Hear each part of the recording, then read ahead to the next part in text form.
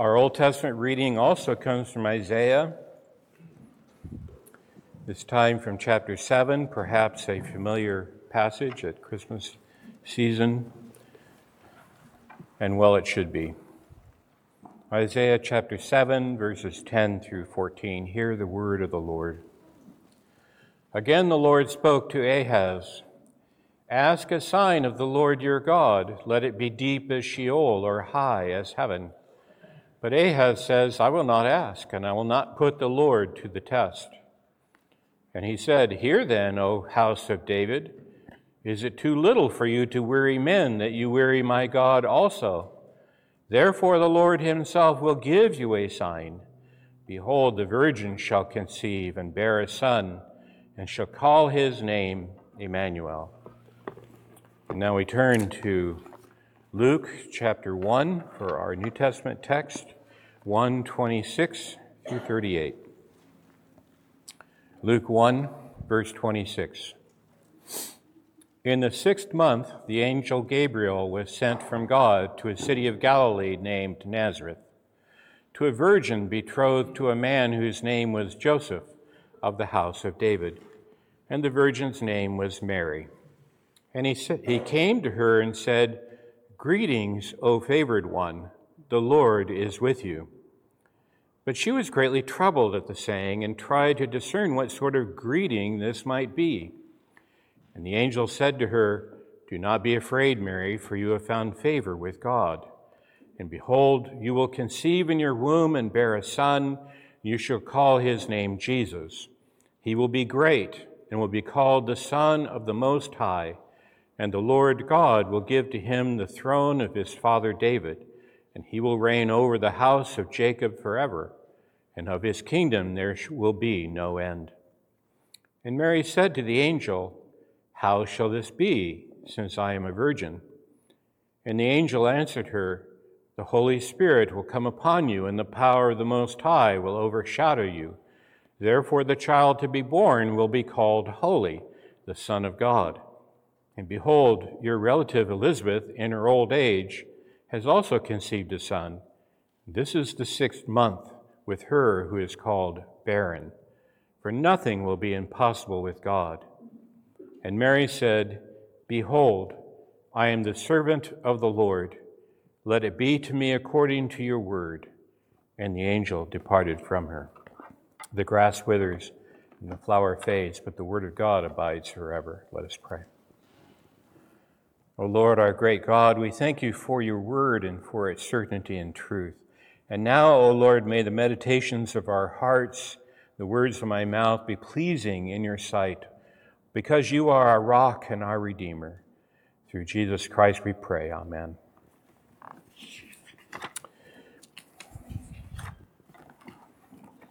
The familiarity of this passage at Christmas time should not let us overlook the surprising, dramatic, wonderful things being said here, things of earth-shattering importance. This is part of the unfolding story of the Bible. This story actually begins in Genesis chapter 3 with the promise of the seed of the woman who would come. And here it reaches a new plateau that really is hard to underestimate its importance. This is the beginning, really, of the New Testament era. This is the start of it. We are still in the Old Testament at this stage, but this is the start of the new, which changes everything. Jesus himself in Matthew 11, as we saw a few weeks ago, said that the law and the prophets were until John, but from that point on, the kingdom of heaven is making a forceful advance into the world. And so things change. We had in our passage, we had skipped over the first part of Luke where John the Baptist was foretold and his father was given a message by this same angel with a very interesting twist and turn to it. But we hear about the coming of the one who would pave the way for the Lord God. Well, this Old Testament period is all about to change. So our passage, we can divide into 3 sections, and we'll address it in that way. The first section is the narrative introduction. So Luke himself is narrating it, telling us background information, preparing us for encountering these main characters, and there are 2 characters. There's the angel, Gabriel, and his greetings and announcement. So that's the second section, is this greeting in verses 28 to 33. Then you have Mary's response and Gabriel's interaction with her from verses 34 to the end of the chapter. So we'll just look at it with that in mind. So the narrative introduction is what Luke is telling us, the time when it takes place, who the people are. So this is pretty obvious when you read this, verses 26 and following.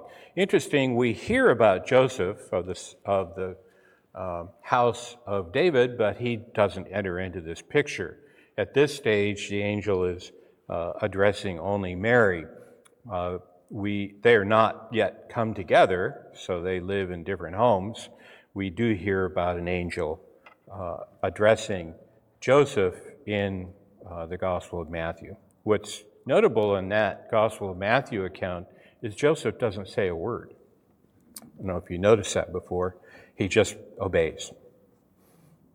He's told to do something, he went and did it. There's no conversation, there's no wondering how this is going to take place. He just accepts it and builds his life around this. Here we have a very interesting interaction between the angel, whom we're told is Gabriel, and Mary.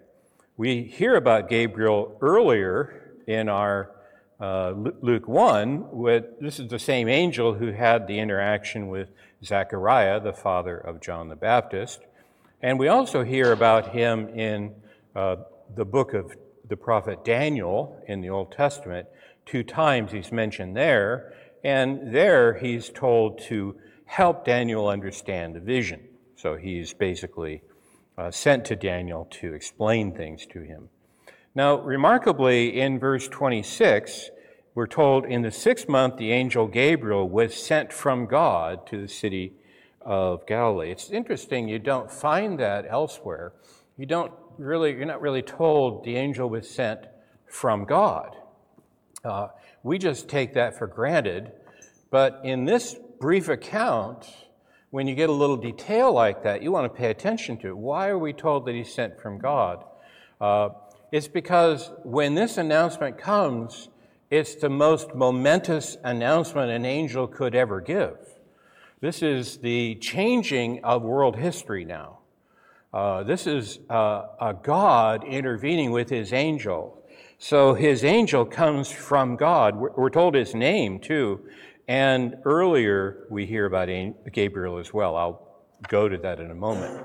But what's interesting is when Gabriel encounters Mary in verse 28, he says, "Greetings, O favored one, the Lord is with you." And this is a very unusual greeting. Mostly angels say, "Don't be afraid." When you see an angel, you're going to be afraid. That's just the way it is. You're encountering a supernatural being, and it is not our daily encounter. This is an encounter where you know you're encountering somebody holy and pure. Even if they look like a human, they really are not. And so they always say to us, do not be afraid. We're told in the book of Hebrews at the end of chapter 1, they're ministering spirits sent to us to help us. So they serve God and they come and help us. So they're not here to terrify us. So this Gabriel is not here to terrify her, but he doesn't start with that. He says, "Greetings, O favored one." Greetings. Okay, not the sort of thing we normally say. It's not actually the way it's put in the ancient world either, but particularly this most favored one. This is an unusual word. It's only found twice in the New Testament. The other place is in Ephesians chapter 1, where it means bestow favor. Here, it's used because of verse 30. And the angel said to her, "Do not be afraid, Mary, for you have found favor with God. Greetings, most favored one, for you have found favor with God." And if you want to look at this word, this is the same word translated grace in other places. That's the same word. And so this statement, "O favored one," is the same root of grace. You who have received grace, you have been separated out with a kind of favor that no one else has ever had. And here's the interesting thing. He then says, and our translation brings this out, "The Lord is with you." There's actually no verb there, so it could be, "The Lord be with you." It could be a wish or a blessing, but you never find angels blessing people. They are messengers giving an announcement. So he's actually saying, "The Lord is with you." And that's the favor. The Lord is with you. This is the bond of God with his people. He is with you. This is what we have in Christ Jesus. The Lord is with us. He is our God and we are his people. It's like marriage. This bond between God and his people is a secure, covenant-bound bond. That's why we have the Lord's Supper. We talk about the new covenant, because that's what our Lord Jesus says. This is my blood of the new covenant. It brings that bond between him and his people. But there's this favor that she has received beyond anyone else. I would like to suggest to you, brothers and sisters, that Gabriel was excited. We're told elsewhere in Scripture that the angels long to look into these things about the birth of the Messiah. Well, here it is. And he gets to announce it. I think he's excited. Why would they not have emotions?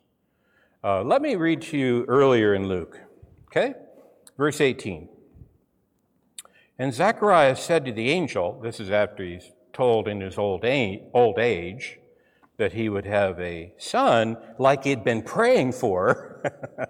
Gabriel says, "Your prayer has been heard. You've been praying for a son.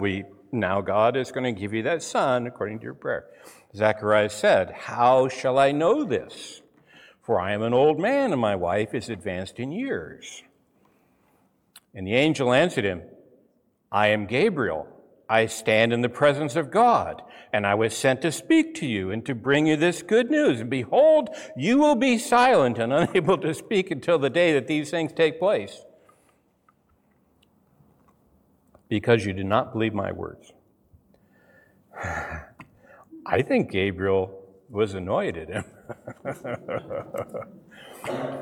This is why, brothers and sisters, you might think to yourself, wouldn't it be great if we had an angel in the pulpit? You don't want an angel in your pulpit.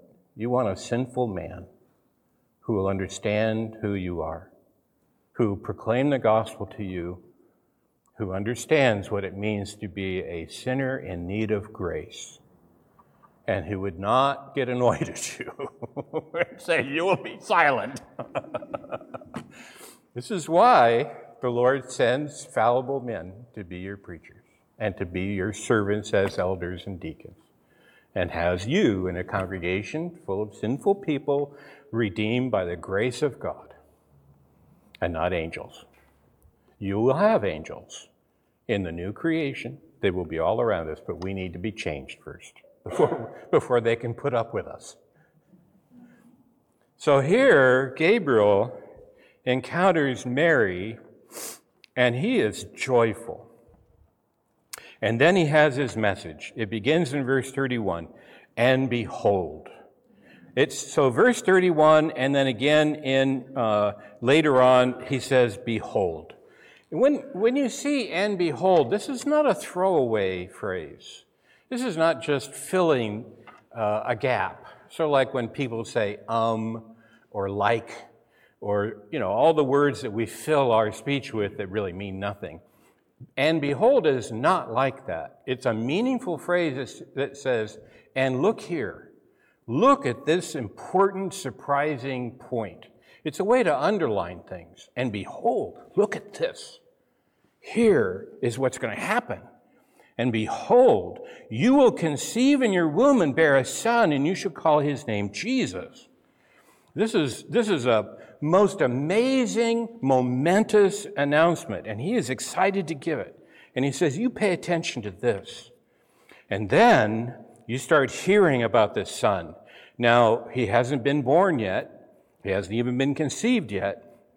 But this announcement is all about him. The first thing we learn is his name is Jesus, which means the Lord saves. We hear that in the announcement to Joseph in Matthew 1, and here that is his name, the Lord saves. And then verse 32, we read, "He will be great and will be called the Son of the Most High." In verse 35, God will give him the power of the Davidic throne. This is verse 35. "The Holy Spirit will come upon you. The power of the Most High will overshadow you. Therefore, the child to be born will be called holy." Oh, I jumped over where it is. This is in verse 32.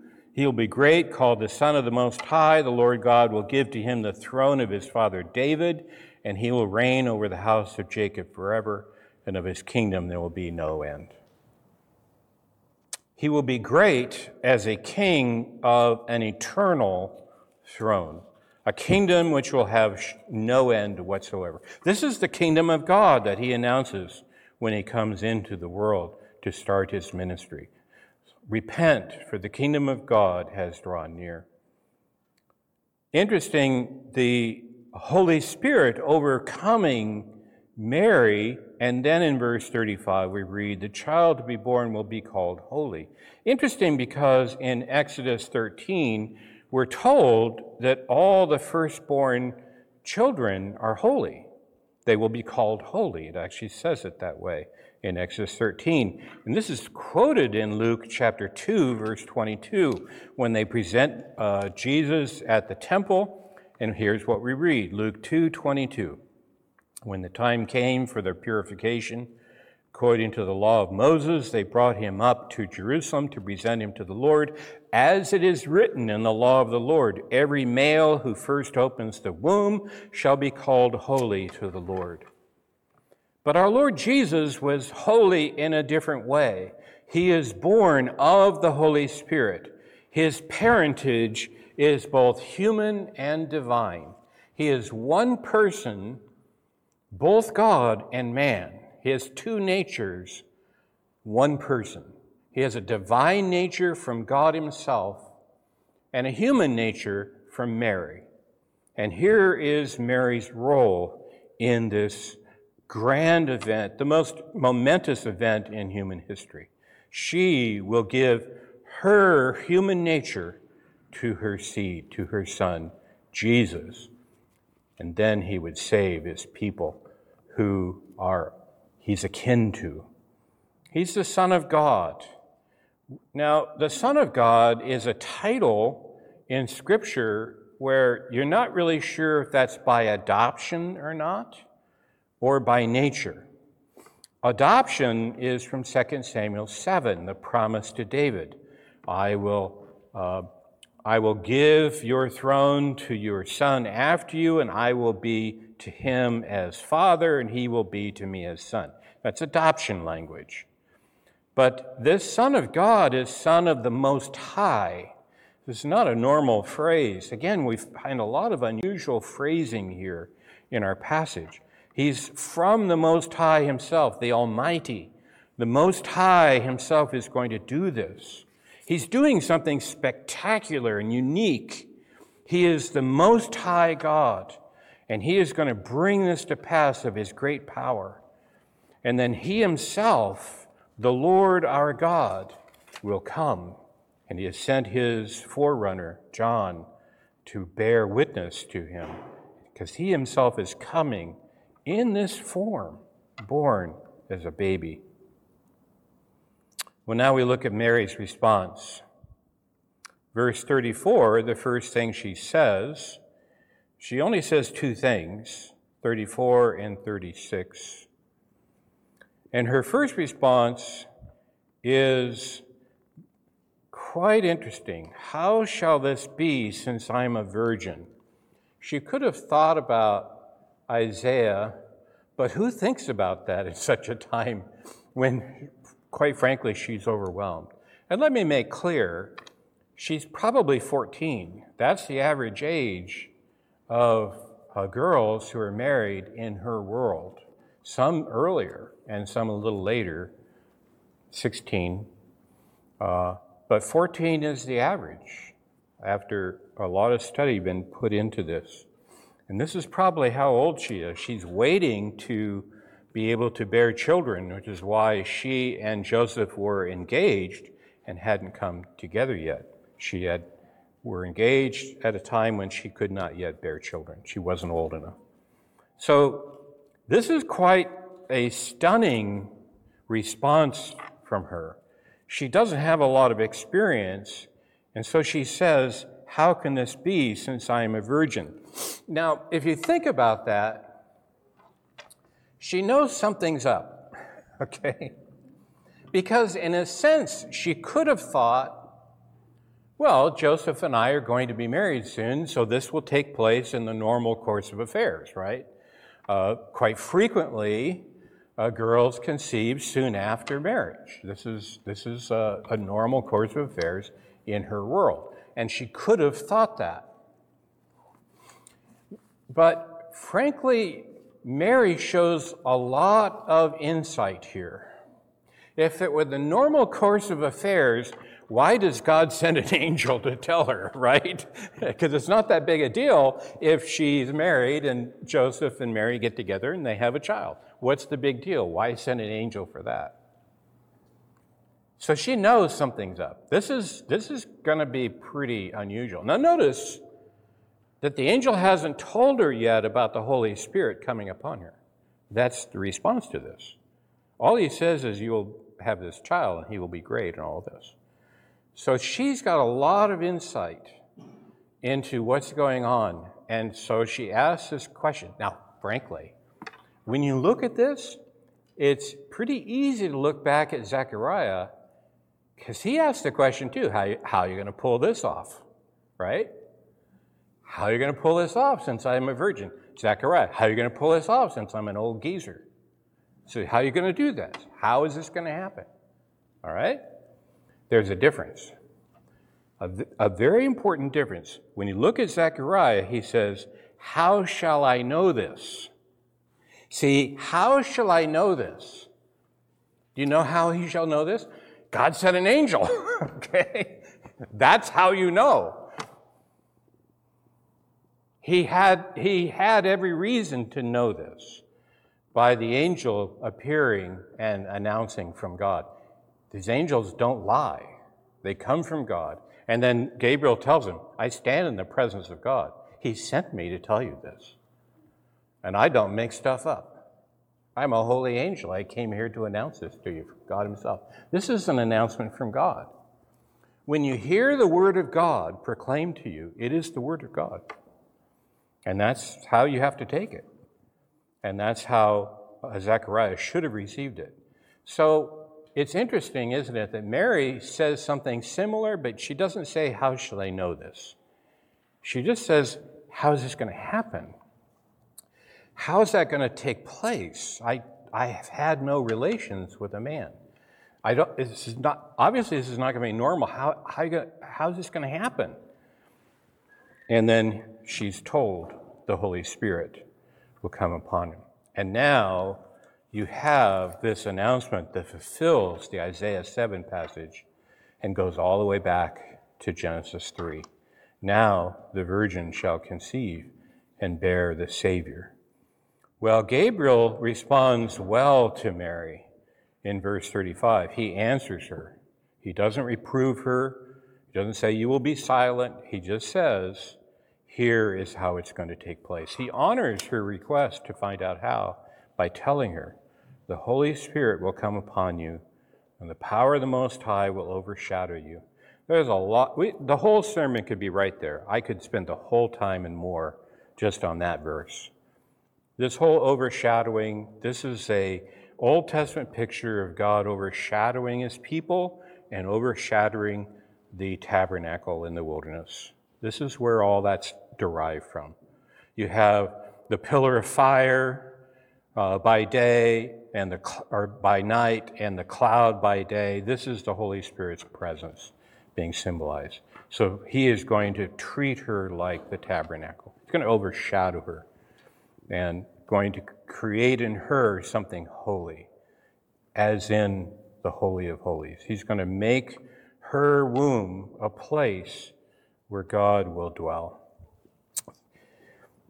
Well, here's Mary's response. Behold, I am the servant of the Lord. Let it be to me according to your word. That's her faith. Brothers and sisters, this is your response. It's all you can do to the announcement of God to you and to the coming of the Savior. Behold, the servant of the Lord. Let it be to me according to your word. That should be our lifelong prayer to the Lord. Behold, O Lord, I am a servant of yours. May it be to me according to your word. We don't know what life will bring to us tomorrow. We as Christians do not escape the common curse of our age and the world we live in. We suffer of various afflictions, and then the people of God suffer persecution throughout the world. Maybe we will as well. Behold, the servants of the Lord, may it be to me according to your word. Because he came to sit on a throne, and he did. He ascended to heaven after paying for all of our sins that we may have life everlasting, and to bring us into his dwelling place, those sapphire-paved courts that he abandoned to come and be one of us and dwell in the dirt and the dust and the mud of this world. He came that he might lift us out of it into that world of splendor with all of our sins forgotten because of his blood. Brothers and sisters, that's why we're here today. We're here because this happened. And it happened in the real world, that we might have hope. Behold, O Lord, the servants of the Lord. May it be to us according to your word. Let us pray.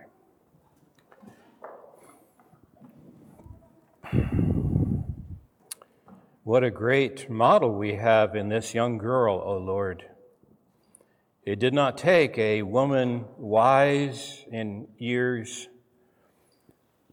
but it took a young girl of faith to give us a model of what we should be like as well. People ready to do your will and to look to you to accomplish your holy word and your holy will.